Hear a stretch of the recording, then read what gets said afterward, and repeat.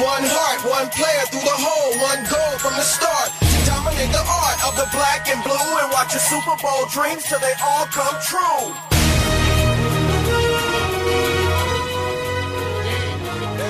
Are you ready for some football?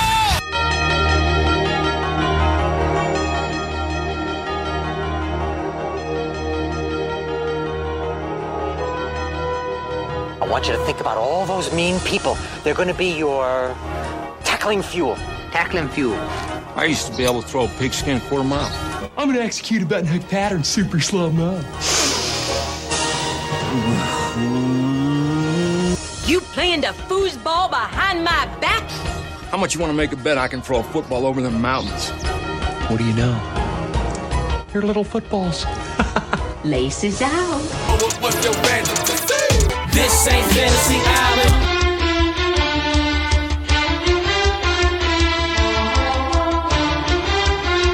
Downfield, wide open, Schwartz. Crosby's kick is up, and it is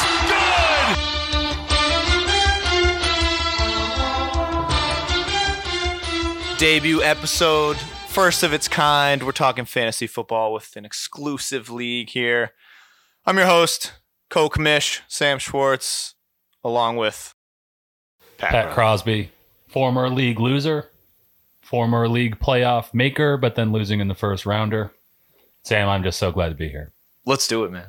We had to get the reigning biggest loser on because you had to show up on draft night. You have to show up on draft night in a certain attire. We'll get to all that, but what's exciting you most about this year, Pat? We're back. We've got a podcast this year. We've missed a lot. We have missed a lot. I think before I get into the upcoming league year, I think it's important to celebrate a couple milestones that some of our league mates have hit. First and foremost, congrats to Slats on your wedding with the former Rachel Kirsch, now Rachel Slattery. It was a beautiful ceremony. Glad to be there. Other major life events, Brody Green moved on to Baldwin Street. Looking forward to some football Sundays with Brody Green. In other moving news, Alan Spencer moved out West Coast, hanging out with former, or I guess current reigning champion, Alex Pavis, who was busy with his winnings, going to CarMax and buying a 7-year-old Audi A6. In addition to the league winnings, he also used PPP funds to fund that. So really, you can't have your league winner driving a hoopty out there. So really excited that Pavis was able to find something good to spend his money on. So I think another couple birthdays mixed in. We won't really go through all of those. I think those are all the major updates, Sam, unless I missed anything that you can think of. No, man. I mean, we're recording in the Baldwin Lounge right now, so special shout out to fellow league members Nevin and Q for the background noise. They might join momentarily. Certainly want to get everyone on throughout the season. You guys were all in Cabo for Slats' wedding, Slats and Rachel, and Pat, you were doing a great job reviewing things. So we might have to get that going this season as well. Yeah, we might have to start reviewing things. And great point about Cabo. I left with fond memories. Nevin Clay actually left with more than fond memories with a potential girlfriend, but we'll get into that with Nevin when he makes his debut appearance on the pod. We'll talk about the Latifah situation. Big girlfriend guy. Well, the big winner of that wedding obviously was Slats. He made a big splash before the draft, but he does have the number one pick. Let's run through the keepers, shall we, of this amazing league. So we got Slats. Darren Waller, 6th round pick from last year. He's keeping. Myself, keeping Stephon Diggs in the 5th. Brahms, Justin Jefferson in the 12th. Brody's keeping DeAndre Hopkins in the 2nd. Algen, keeping Aaron Jones in the 2nd. Doug, Josh Allen in the 11th as our draft board continues to tumble. Nevin keeping Robbie Anderson in the 14th. Pappas, Calvin Ridley in the 4th. Ryan, Myles Gaskin in the 16th. Tyreek Hill going to Eric once again, 2nd round keeper, and Q keeping DK in the 5th. Pat, you drafted Christian McCaffrey 1st overall last year. You're going to keep him and have the 12th pick in this year's draft. How are you feeling about those keepers? Yeah, I guess we can start with the keepers. You ran through them chronologically. We'll go, as Nevin said earlier, reverse chronological order. keeping McCaffrey, consensus number one pick, as everyone's heard the term, a true bell cow, 3 down back. Obviously you hear McCaffrey first round, you're saying, first round, that's his ADP, not great value. But when you're thinking about keeping someone that's a stud and you get him at the last pick in the first round, I think that's a great value. And obviously there was no other choice, Sam, with the way that my team got injured and failed me last year. It really just felt like a run it back CMC year. And let's all pray for young Christian and the Christian Mingles this year. It all comes down to injuries, but feeling pretty good at this point. What are we looking at? Maybe let's go to Q sitting next to me. DK Metcalf in the 5th round. Consensus, likely a second round keeper. Great value there. Was there anyone else you were thinking about keeping Q, or was it a no-brainer? This is Commissioner Q making his debut on this year podcast. Really appreciate you guys having me on here. Glad to be here. It's really an honor. I feel blessed. Patrick, thanks for the question. Really good question. Overall, I think I was about week 3 that I knew I was going to keep DK. However, you cannot show your cards. My great-great-grandfather taught me that back in the homeland of Albania. And Great Albanian poker player. Yep. Skanderbeg, look him up. They called him the Albanian Viper. And it stuck, really. So, yeah, week 4, I kind of knew I was keeping DK. You never tell anyone, right? So, especially that snake Ryan. That slither little snake. And also one of the most heartfelt, this isn't a heartfelt way, one of the most annoying people in the league. But my division mate, and looking forward to beating his ass in week 1. Well said. I think Boney, that snake, the ultimate trash talker in this league, former champion, just one time. We're gonna have to toss it to him to make some predictions for that first round. We got Slats, me. We'll let him tell you. We can all agree. 2, Sam is gonna go down. I'm sorry, Sam. I can just tell from the way you're speaking. 3, Ross should go Zeke here, but he won't. He's gonna go Derrick Henry. Brody is gonna go Zeke. Is where it starts to get a little tricky. What do you think? Al. In particular. Where does Al? What mental Alan takes Saquon. pretzel does Alan fall into and come up with? I think Alan takes Devontae Adams at 5. That's my call. That is my call. That's my personal call. All right. Going on to Doug. Now, Doug, who's he?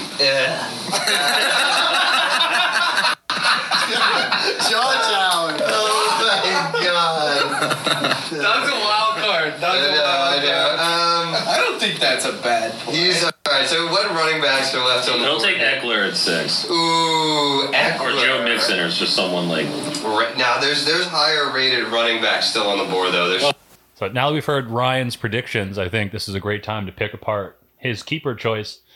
Without the benefit of looking at his team last year, you see a keeper, Myles Gaskin, that doesn't really have that oomph. You know what I mean? Doesn't really jump off the page to you.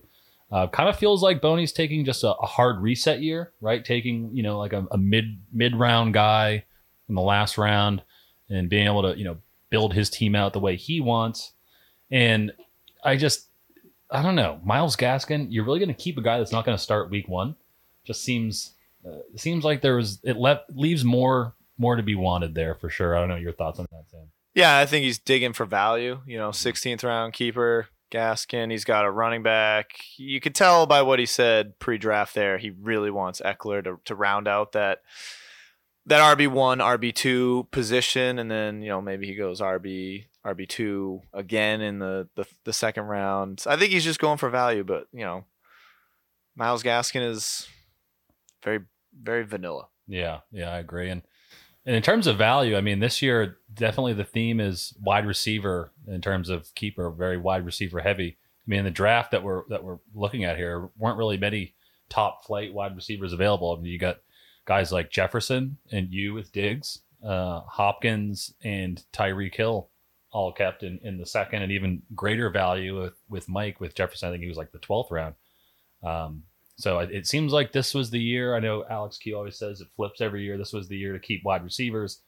Looking at this board, it's which one of these running backs next year are going to be kept. for value. It seems like it flips and flops every year. Yeah, it's a good point. Of the 12 teams in this league, 3 decided to keep running backs. That's a small margin, but as you said, the turnover, you can only keep a guy 1 year, then he's back available in the draft. So we got a juicy top of the draft board here in the first round, and this is how it went down. Welcome to the 2021 Masco's Finest Fantasy Football Draft. Minus Brody, who has the 4th overall pick. As of now. I'd like to welcome in special guests, Eric Bermudez, Alan Spencer from afar. I see you. Hopefully you can see us. We got Alfredo's. Appreciate Alfredo's for sponsoring. Yeah. And everybody's getting impatient, so I'm going to pass it over to my co-host, who is currently wearing a dress. Would you like to explain that, Mr. Pat Crowley? Yeah, sure. I think the one word I keep thinking back to is hope. Last year, I drafted 16 draft choices, which all failed me in one way or the other, not any way out of my own incompetence. And I'm hopeful that I can find 16 other draft choices that will inevitably fail me this year as well. So I'd like to pass it over to last year's victor, Alex Pappas, his first ever ring. Very exciting. Thank you. As the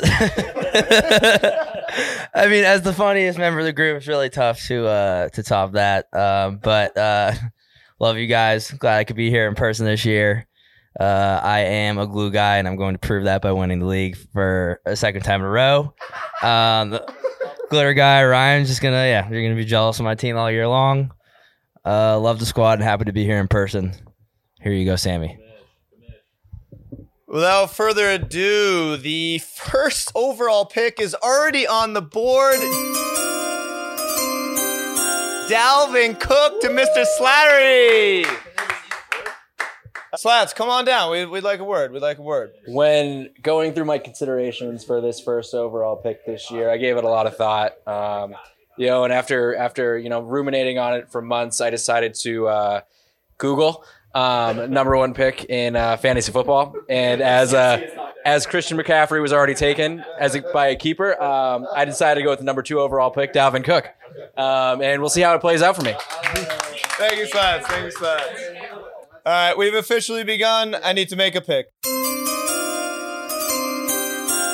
So Sam, you after Slats' pick, he takes Cook. I know you had sat there for months, or actually only weeks, because we didn't really know you were going to pick second until recently, but must have felt like an eternity. Oh, I knew. And what were you thinking? Did you think that Slats was going to take Kamara number 1? And if that was the case, had Cook been available for number 2, were you prepared to go with Derrick Henry number 2, or would you have taken Cook? Because I know you've had some strong thoughts about Dalvin Cook this year. Well, Pat, I'll flash you back to November of last year, I guess December. Once again, the regular season in our glorious fantasy football league ends, and I am once again on the outside looking in, but a dominant consolation ladder player. And in our league, we have a great playoff postseason design. So the top 4 make the postseason. The rest vie for the consolation. But if you score the most points in the consolation, that is what really matters. I came close. Slats barely edged me out for that consolation points leader. I was second, which means I knew I was taking that second overall pick. You have the second. Slats was given the first choice of draft pick 1 through 12. I the second. I figured he would go 1. That means I'm 2. I knew Kamara and Henry were on the board, so I said, all right, I'm getting one of those 2. Slats probably takes Kamara based on him helping Pappas get the championship last year, and I get Derrick Henry. Perfect. Bell cow. Phrase that you just coined on this podcast. Mm-hmm. No one's ever heard that before, and I appreciate you bringing that on here. So that was my initial thought. Flash forward to now, I'm doing my research. I say, holy shit, Christian McCaffrey is available in this league. No way Pat, who took him first overall last year, is going to keep him. Pat ends up keeping him. Exactly. So that means number 2 overall is probably going number 1 overall in our league. That was looking to be Dalvin Cook. And I was kind of hoping that. You got a 17-game season. I don't want injury-prone Dalvin Cook on my team. I want Kamara. I want that guy. Number 1 fantasy running back for a couple years running. And Slats, as he said, did his research, his Googling, and I was more than happy to get Kamara. But I would have been okay with Henry, I think, too. It's just you're not going to get 2,000 yards from that guy again. Yeah, and was the pine cone hair for Derrick Henry ever a consideration for you? I know how much you love his pine cone shaped. I do. Hair. I know that must have been really tough for you. So you're really excited to see what Alvin Kamara is going to do for your team this year, the Jadinklage Morgoons. I think the pine cone, it's just an oxymoron, right? I mean, that's a guy that never plays like shit, but he looks like shit. It looks like he's taking his shit out of his helmet. But Mike drafted him. We'll hear from Mike. Bird didn't pick up. We got Derrick Henry, 3rd overall, and the owner of Derrick Henry is going to come over and say a few words. So Sam and I were going on back and forth on the golf course all day, wondering what Slats was going to do at number 1. And since Sam had 2 and I had 3, he mentioned who he wanted, which was Kamara, but he was afraid Slats was going to make that pick. So he was wavering between Dalvin Cook and Henry, and the whole time I knew I wanted that workhorse in Tennessee. Let's fucking go. You said I'll be there in 10 minutes. Goodbye. You did not sound like you could get a pick while you were home.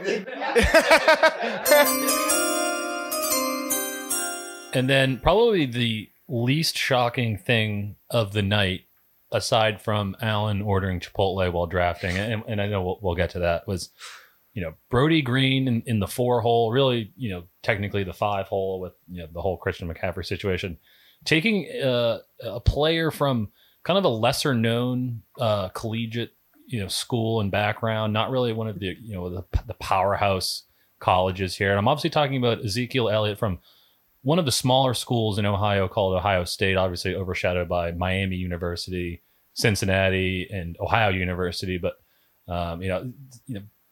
decent school. Obviously Brody growing up, his entire family went to Ohio State, so it's just kind of a legacy, fan base there. So really no surprise that Brody took Zeke. Those abs. I know Ryan wanted those, but what were your thoughts on Brody's pick? I mean, I know how much he likes that state school in Ohio, so not really shocking to me.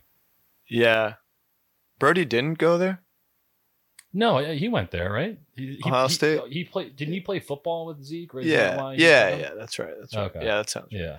Yeah, I mean, Boney was really trying to sell Zeke to me. That's been Boney's property for as long as Ezekiel Elliott has been in the NFL and eligible for fantasy football.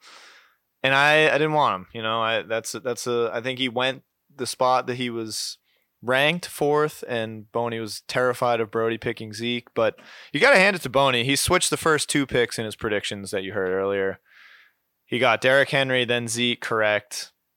Allen takes Devontae Adams 5th overall. First wide receiver off the board. First wide receiver off the board. Are you surprised by that? Yeah, kind of a questionable move. I mean, we'll get to Burmy at the 10th spot. It was stacking a running back and wide receiver from the same team. It's kind of, I guess, live by the sword, die by the sword.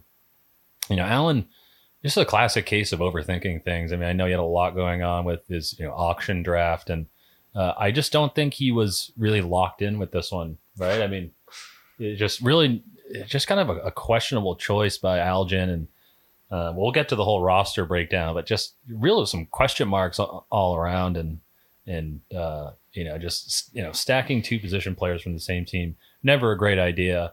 For a team like the Bengals, maybe you'd want to do that, but for the Packers, and not really a prolific offense, a lot of question marks at quarterback there. I just don't think that's something that is going to work out for him. We'll see. Yeah, the 2 Packers. I mean, Devontae was the best receiver on the board, as we talked about. A lot of keepers were receivers. Then we have Boney's predictions go a little awry here. Saquon goes to Doug at 6 overall. Nevin takes Jonathan Taylor, who was really slept on. You said Saquon. Is that the guy that Alex Pappas knows? I'm trying to think. Yes, the look of dismay on Pappas's face during this draft when he realized he was not getting Saquon Barkley, who I believe is his best friend now. Yeah, is that the guy? Is that the guy that he, who had the rug that Pappas puked on? Is that who Saquon is? I mean, a lot of these guys are well-known names: Elliott, Chubb, Eckler. But Saquon, I know he's not a premier player, and definitely not anything you'd want to do like a documentary or some like any media on. But is that why he picked it? Did Pappas hype him up to Doug? Is that why you picked him? It's possible. It's possible. If only there was some way we could kind of get like a glimpse into Saquon Barkley's life, like some sort of like docu-series or something like that. I think that would be pretty cool. That'd be sick. I think I would watch that. Yeah.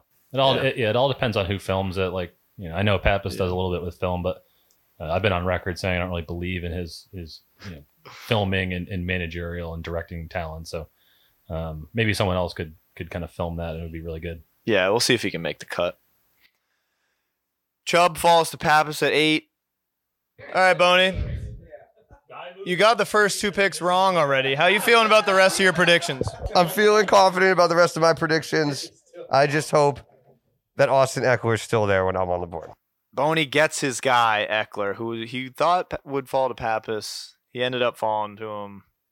He now has a little tweaked hamstring. So we'll see how that Gaskin-Eckler combo goes for the one-time champion, Ryan Bonifant.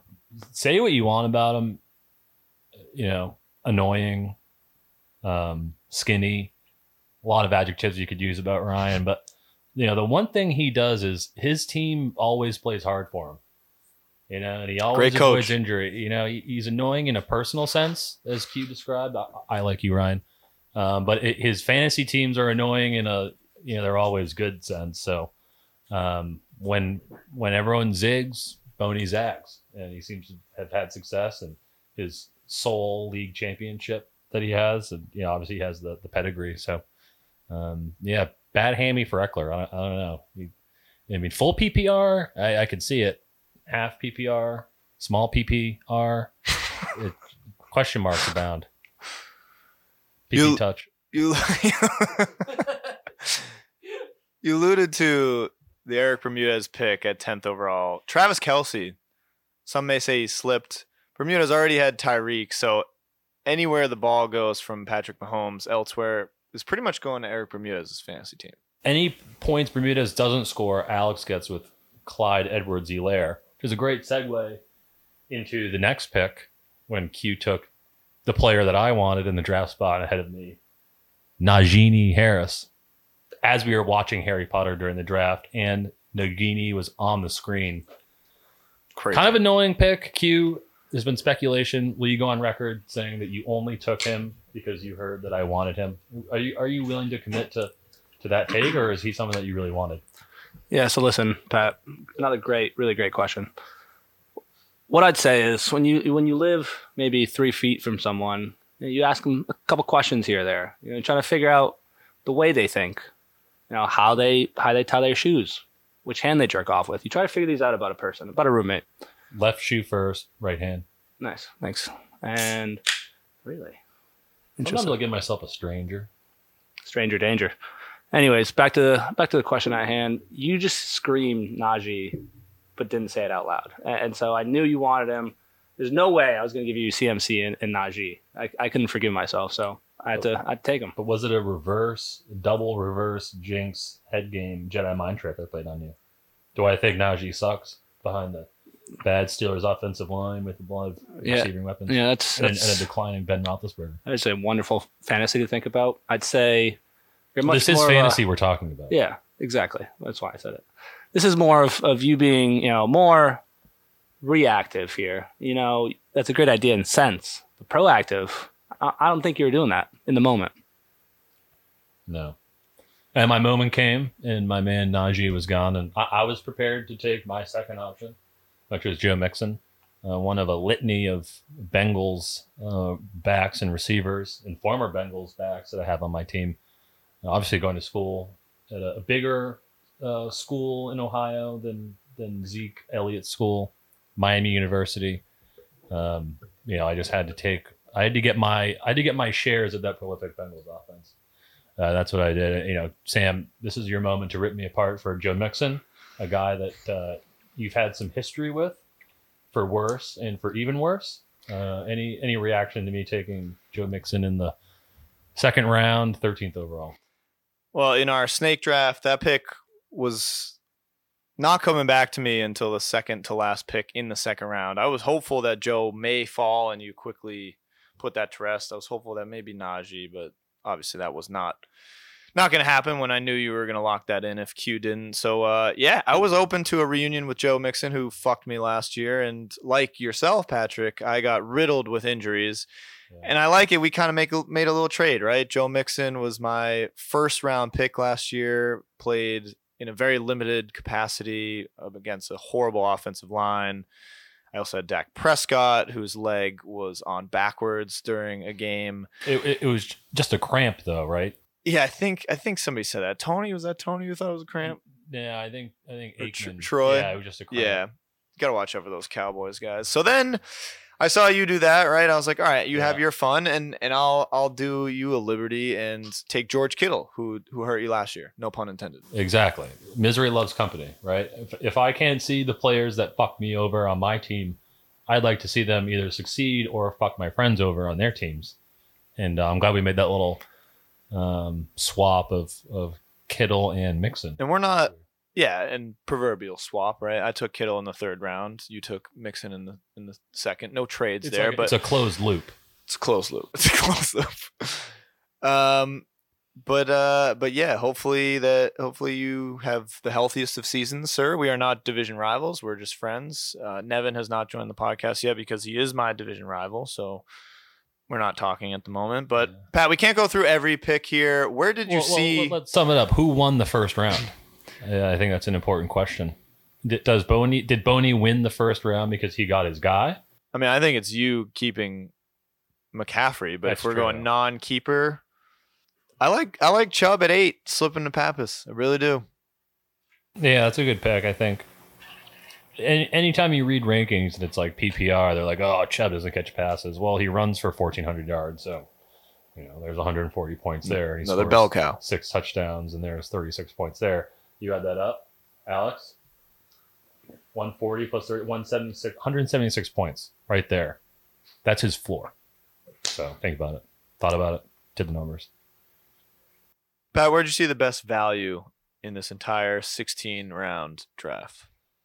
Other than Bermudez taking Cole Kmet in the 16th round, I think the pick that I really, really like the most, and I haven't thought about this yet, so I'm just looking at the board, is probably Terry McLaurin in the 3rd round with Brody, another guy who went to a small school in Ohio, I think. I want to be that guy, but in my other league, I made sure to draft Mr. Scary Terry. I think he's going to have a big year. I really hope it all works out for Brody, but I think McLaurin in the 3rd round has upside.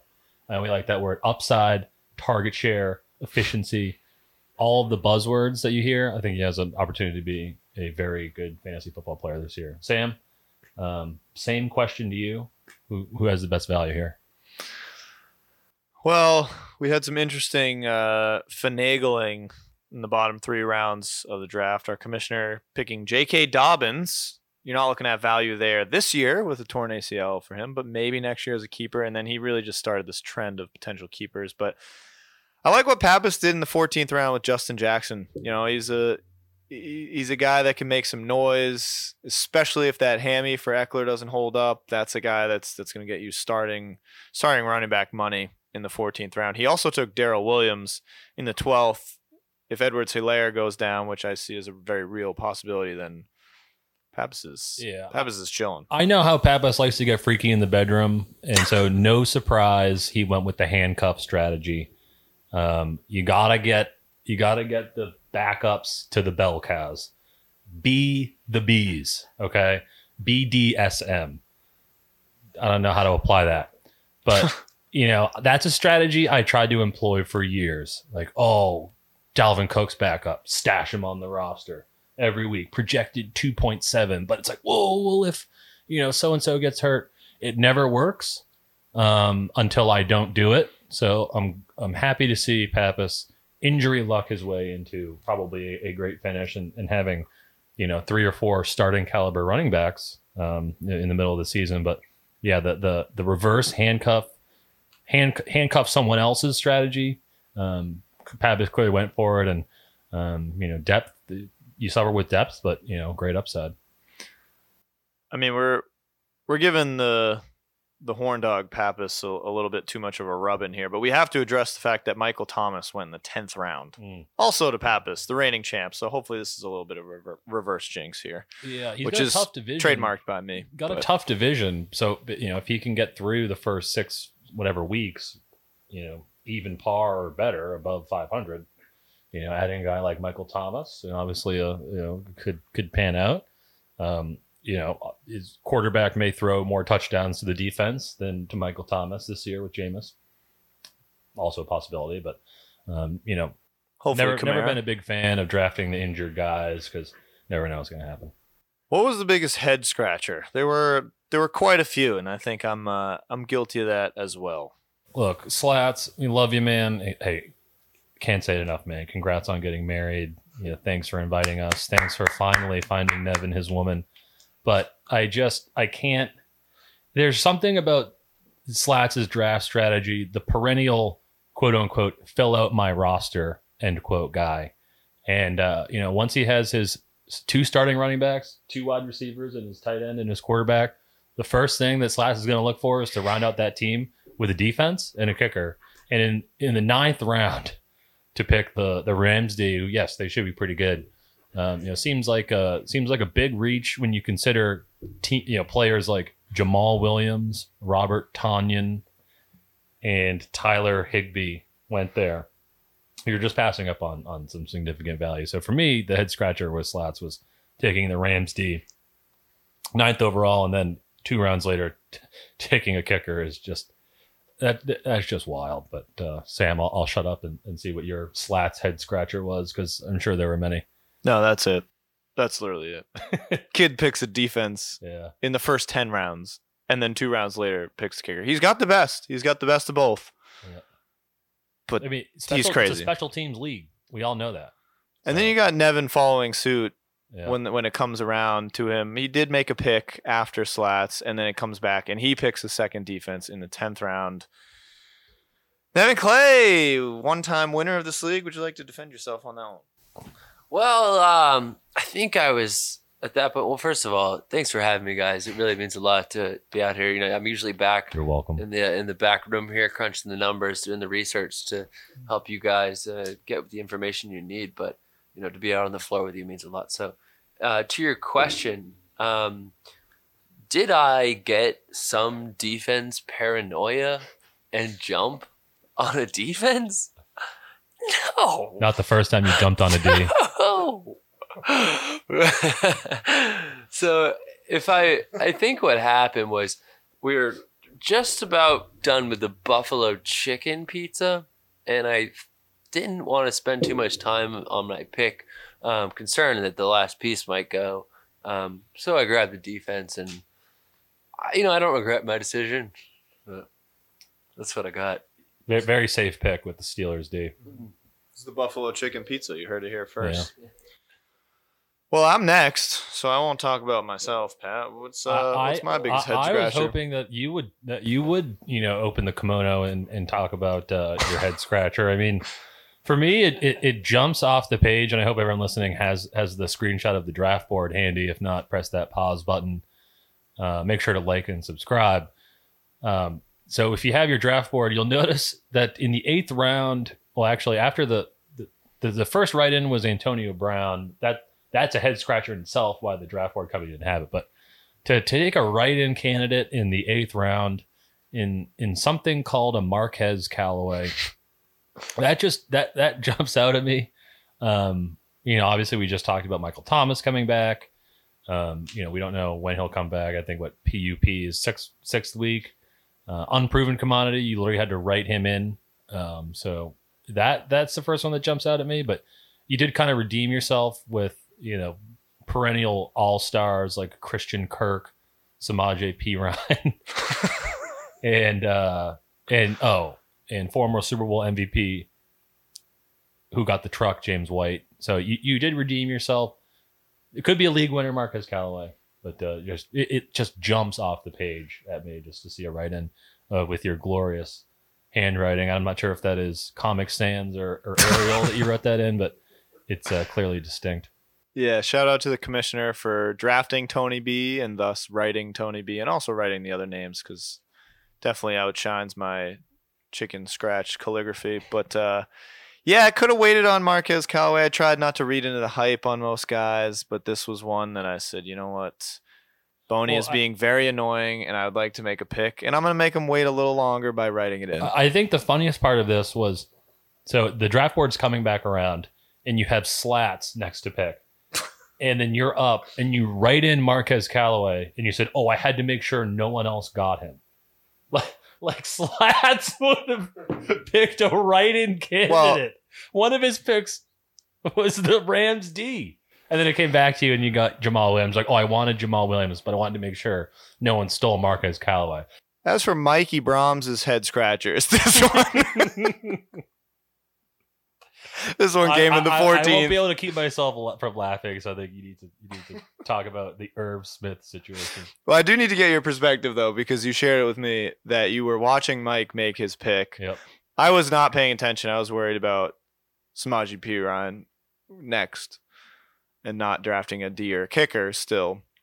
But then I saw Irv Smith Jr. slapped on the board, and I knew he tore his meniscus or something, bro. And I don't think he's going to play this year. Mike's immediate reaction was, oh, the one guy I didn't research. But I think you had a different perspective and a division rival. Division mate up on the clock. I see him reach for the red sheet for the tight ends. And I see him picking off the Irv Smith label. And I just think, God, please, someone who is informed on Irv Smith's current injury situation, please do not say anything. Waited until the pick was on the board, and I calmly and politely told my division mate, hey, you know Irv Smith is out for the year, right? And Mike's reaction, it was gold. He says, in addition to, I didn't research him, he says, nah, I think he's only out for the first week. Mike, let me know how that's going for you. And happy to be playing in your division. That's a tough one. He did have Robert Tonyan before that, so we have to give him a slight break. Yeah. He got his starter. Starting tight end, yeah. Now, we'll get to tight ends in a few moments, but as you look at Brody Green's draft strategy, the first one that I notice is Matt Gay in the 16th, but only because he has since been dropped and found on waivers. Not a lot of head scratches in Brody's. Yeah, and the small school in Ohio theme continued with Justin Fields. Obviously could take over from, wow, great segue from the Red Rifle this season. We're talking about Brahms. Drafting a Republican in the 12th round, a certified unvaccinated player. I know Jeff Green's side of the family will be very happy with that pick. I don't know how Thanksgiving is going to go when Brody has to tell Susan's side of the family that he picked Cole Beasley, right wing Alex Jones conspiracy theorist. But two Gay and Beasley, two great for comical reasons, but questionable picks. And the draft board just fell again. So now we're on the man who spells his own name one way, but many spell his name other ways. And before I get myself all tongue-tied, I'll just ask you, Sam, any of the many picks Alan made that were head scratcher stand out to you as even worse than the prior ones? Well, mind you, at about the 7th hour of our draft, that'd be about 7th, 8th round of this draft, Alan, who, as well as Eric Bermudez, was on the phone for this, one of just two members not present in the Baldwin Lounge war room, was calling in, and I saw him disappear. I didn't know what was up. I thought maybe he was taking a shit or something, because Alan does that, and it definitely takes a while with Alan. But then I heard, bowl, please. Brown rice, please. This man was at Chipotle in the middle of this draft, and I think actually survived pretty well. I'm not sure who Brian Edwards is, though, in the 13th. I'm seeing Vegas receiver, and that's just something I would not want on my team. But going to Chipotle mid-draft, second draft of the day for Algin back-to-back is just a power move. Yeah, in the new normal, which is a term I came up with that we're living in. There's a lot of, please mute your mic moments, and I think ordering a bowl in brown rice in the middle of a draft when 11 other competitors are trying to concentrate, that was a little out of bounds. And like I said earlier, I know Alan had a big auction draft. Just kind of shows just how little he really cares about this league. I think this league's taken second fiddle to Alan's exploding jacket business and just the media and advertising out there. I think he'd rather drive around his sports car than do his research or kind of be present for a draft. So it kind of says a lot about where Alan is, and and that is literally LA, and I think that's a great way to describe Alan, is L Allen. I'm looking at Doug now, 6th overall pick, takes Saquon, solid. I didn't like the Josh Jacobs pick. 3rd round over James Robinson. Could add, I guess, DeAndre Swift, Darrell Henderson. Not a lot of big head scratchers from Doug. The mailman, who's trying to play it off as if he's not mailing it in. Yeah, he took a lot of players that you're like, oh, he's like not good. But then you look at they're all NFL players, but you look at where he took them, you're like, okay, that's not too bad. Like Josh Jacobs, I think everyone's like, yeah, he's not going to be like as great as he was a couple of years ago or as he was drafted a couple of years ago. But in the 3rd round, I guess you could do worse, right? I mean, you could have taken James Robinson, Leonard Fournette. Only fitting that Leonard Fournette, as we're going through Doug's, gets the first carry of 2021 in number 7. Yeah. New unis as we're watching Jesus and the Buccaneers. Yeah, he took it for 5 yards. That's 5.0 YPC, which means yards per carry. So that's very efficient. Football season's fucking here. Let's go. Nevin! Kyle Pitts in the 5th. Good value there. Maybe slipped a little bit. 3 rounds later, Noah Fant. Another tight end. You're gonna start 2 tight ends in the flex?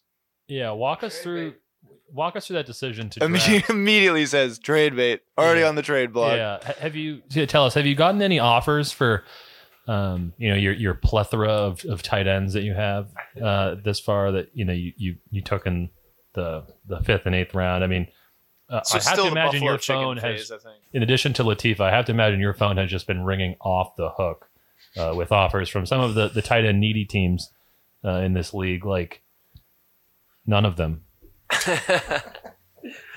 Well, Pat, when you're shopping out, the art of the deal taught me a lot about my negotiation strategy. And with a guy like Noah Fant, I mean, there's desire to have him on everyone's individual teams. It's out there for sure. The buzz is real. I've gotten a lot of almost texts and a lot of people almost calling in the middle of the night, leaving voicemails. So far, nothing concrete, but I mean, we maintain hope that the need is there. I mean, the alternative is you pick one of these guys. I mean, I look at the 8th round when Noah fell to me, and I don't see anyone else I'd prefer to have on my roster than a bench warmer like Noah. Yeah. So would it be safe to say that no one wants a Fanta? It would. It's a little too bubbly of a comment, I think. I'm going to squeeze the Fanta for all it's worth. And hopefully, there'll be someone else willing to partake in what he has to offer. Oh, speaking of Fanta and Sunkist, let's move to the other LA man, Alex Pappas. And that in the biz is called a segue, as Amari Cooper catches a pass, and that's a drive from Castellanos in the left, and it'll be a 5-0 ball game. The man who is trying to make his way into the film industry in LA. A lot of, as we talked about earlier, a lot of reverse handcuffs. But Sam, anything stand out from Pappas' draft that you're just saying this is just awful? Not really, and we've given him a lot of compliments here. But you look at where we just were in the draft board, 8th round coming back. I mean, Pappas could have had Noah Fant as his tight end. Instead, he picks Jonnu Smith in the 11th, who I think he's going to wheel out week 1. Go Pats. We're all Pats fans here. We're on the same team. Want that guy to do well. But 2 tight ends set, I don't know. That's a little head scratcher. He might end up starting Gerald Everett, who he took in the 16th. Yeah, and Washington football team is actually on this draft board, which we purchased the set, and it actually says football team.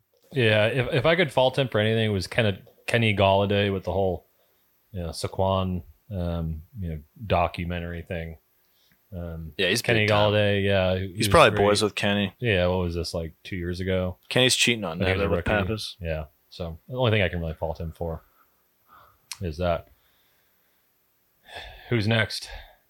Boney, we've talked about the Gaskin keeper. It's just random. He must have had a better team than that, but he likes the value. Eckler could really, really turn out to bite him, and then Gibson is his RB1. Yeah, which is just gross. And then first overall pick before the first pick in the second round, Sony Michel of a couple of years ago. You really want that guy starting for your team? With my luck, Sony Michel, I think my prior keeper, he'll probably be great this year with an inspiring manager like Ryan, an annoying manager like Ryan, a skinny manager like Ryan, a Zen addict like Ryan. Maybe he'll get his team to. But Pat, now we get to the juiciest of the juicy. Eric Bermudez, the Seaman. Kelsey first overall. Tyreek was his keeper. Then he gets Chris Godwin. You're catching a lot of balls in this half PPR. But he waited to draft a running back until the 4th round when pretty much everyone else in the league already had 2. Who was that running back? Gus Bus. Who just shredded his ACL, allegedly. News just came out today. But Le'Veon Bell and Tyson Williams have already been picked up in this league. So Bermudez is hurting at the running back position. Yeah, and he really leaned into the whole curse thing, right? He waited 3 rounds or 4 rounds until he drafted his running back. And, I think we probably need to get Ryan Bonifant on here, who knows a lot about curses and hexes, and can try to kind of break down where it went wrong. What did Eric Bermudez do in his life that, made him deserve his first running back pick every year to get injured? I mean, now he's floating out things like, maybe I won't play in the league, and you just don't want to see injuries ever, become a factor in that. But sitting to my left is someone who has a lot of experience with curses, someone who comes from Albania and who knows a lot about a certain demon called a Striga. And Alex, can you kind of tell us about the Striga and what potential impact that the Striga may have had on Eric Bermudez, and how does he?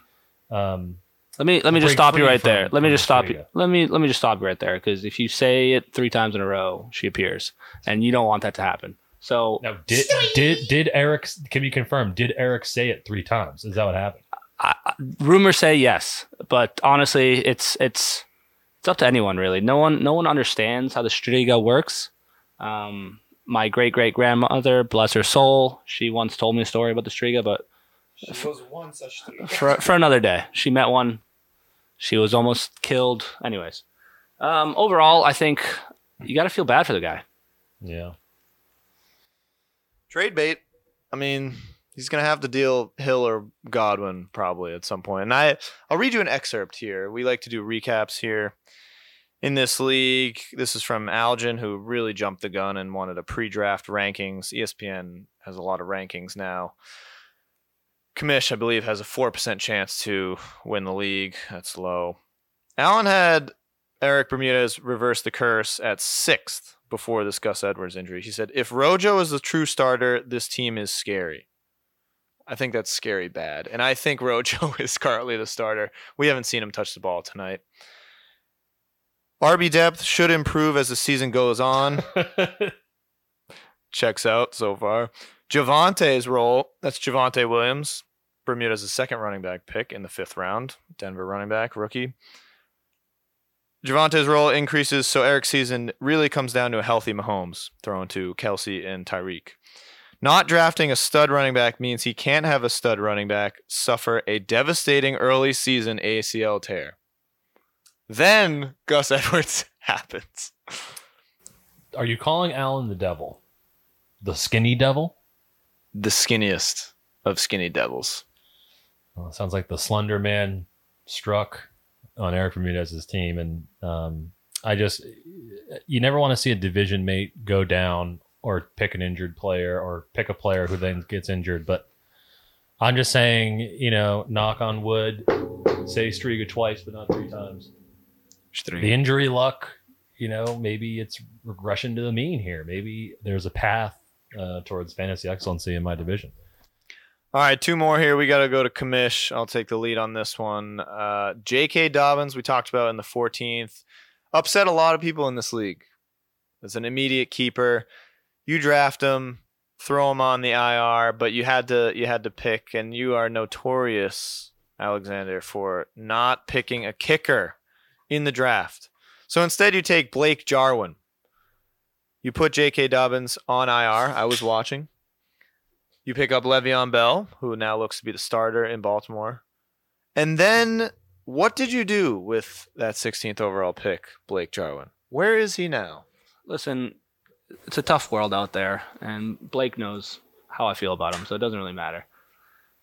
Bottom line is, RBs run the world.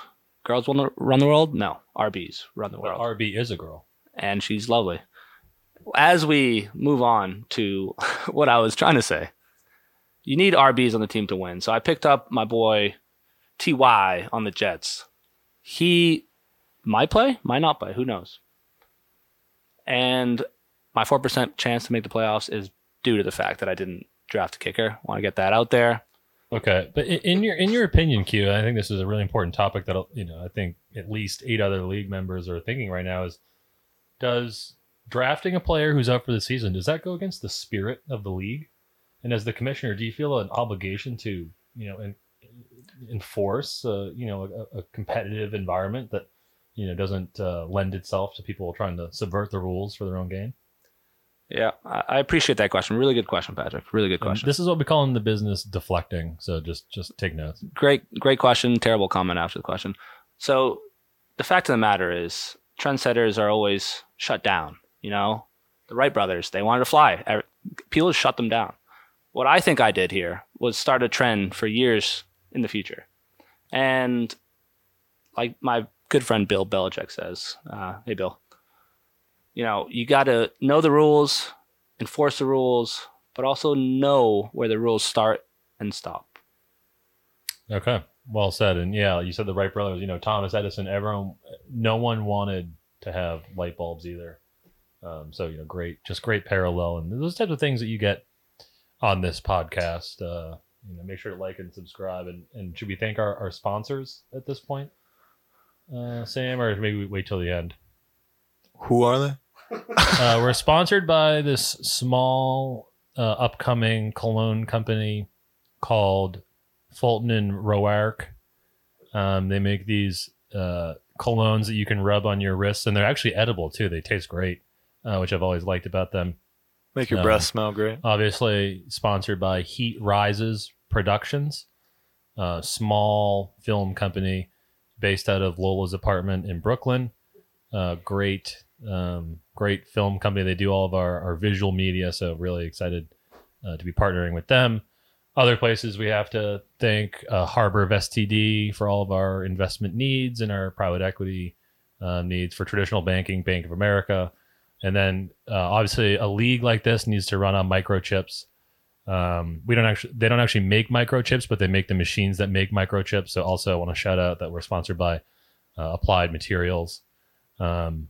And of Although course, they're soon to be losing a very important staff member to graduate school, and you know, the company share price should take a hit. we're breaking news here on this podcast. And of course, last but not least, our title sponsor, Alex's Roast Beef and Seafood. Oh, yeah. Yep. Located in lovely Topsfield, Massachusetts. Great buff chick calzone. Wouldn't recommend the seafood. And then I guess that was a great deflecting job. I tried my hardest. Indeed. I opened myself up. Last for the but not criticism. least. You know, I'll let Q and Sam, I'll let you guys get into it. Yes, I drafted too many Bengals. Way too many Bengals. Yes, I don't have a great receiver, and I have a washed up Julio Jones. But you know, anything else you want to say about it? This is the time, because you will not get to shit talk me on any other day but this day. 1 Bengal, 2 Bengal, 3 Bengal, former Bengal, and that's it. Yeah, I mean, you were kind of handcuffed with Julio. Julio in the 3rd round just feels wrong to me this year. Your other options were Tyler Lockett, Adam Thielen, Deontay Johnson. You went Julio and T. Higgins back to back. Jamar Chase is taking the headlines right now, and it's not looking good. You forget that nice catch by Tony B, right in. You forget that he sat out a year because of COVID and now looks to have the yips, but I think that'll actually be okay for you, Pat. I'm most worried about the potential of you starting Ryan Fitzpatrick by week 3. Yeah, the ball has white stripes in college and doesn't in the NFL. And had I known that, it had Jamar Chase known that, I wouldn't have drafted him. Alex, any thoughts? Obviously, I was on the corner, and you know, you would pick, and then I'd get 2 picks. Any instances where I stole your pick, or were you playing next level chess? And did I just draft all the wrong guys in your spot? Yeah, really great question, Patrick. Really great question. I'd say, you know, as they say in the biz, checkmate. I think after the Najee pick by me right before you were a bit rattled. And it really shows in your rounds 3 through 6, I'd say. And so, yeah, the wide receivers could use some work, but I have to agree with my man Sam here. Also, shout out Chuba in the 14th. I don't know why that trade or that pick just makes a little sense. But Chubba hubba. Chubba hubba. Well, I just sold my car and I canceled my insurance, but in fantasy football, my Ferrari, aka Christian McCaffrey, needed to insure him. Geico wouldn't insure him, so I had to pick up Chubba Hubba. Well, we talked about a lot here on this draft podcast. We mentioned Alan ordering Chipotle. That was actually the second best moment of the night, because here in this league, we have some great punishments for the loser. And Pat, not only did you just get ripped on by the commish and co-commish, but you were wearing a dress all while drafting. Not the first person to do that, because that is a yearly rule. So it was fun. You purchased it. I believe it was a small, and you looked dashing. Yeah, no. So what I found out was the first dress I ordered, it looked really good. It looked cute. I ordered a women's XL, and what I found out was a women's extra large is actually a man's small. A lot of people don't know this, but there's biological differences between men and women apparently, and that dress didn't fit. So I went with a double XL from Target. I figured the clientele at Target, an XL there goes a lot longer than a boutique XL. So, one thing I'd say about a dress, they're very hot. I wasn't expecting that. Really, not a lot of room for you to kind of pick up your shirt and fan your stomach and midsection out when it's all one continuous piece of garment. It gets very hot. It was embarrassing. I hope everyone got their pictures in, because I will not be wearing that again. And I hope next draft I'll be wearing a ring. And even though we don't make rings, I'll be holding a trophy likely. So that's all I have to say. We do have a selection of punishments in this great league. You will be making that selection. Usually it comes around Thanksgiving time for the next year from the previous year's loser. So you're not done with your punishments quite yet. But the saying, if you're not first, you're last, could not be less true in this fantasy league. Sure, you can win the league. You can also win money in the second and third positions in this league. But as long as you are not last, you will not be making a fool of yourself and potentially hemorrhaging some more funds or embarrassments. So, Pat, I look forward to your other punishment. We'll see who's the big loser this year, but we got a lot of podcasts coming up before then. Pat and I will take you through it. We'll probably have a psychologist on here at some point because Lord knows fantasy football makes you grow some gray hairs, as Eric Bermudez is quickly learning, and I have learned over the years. Yep.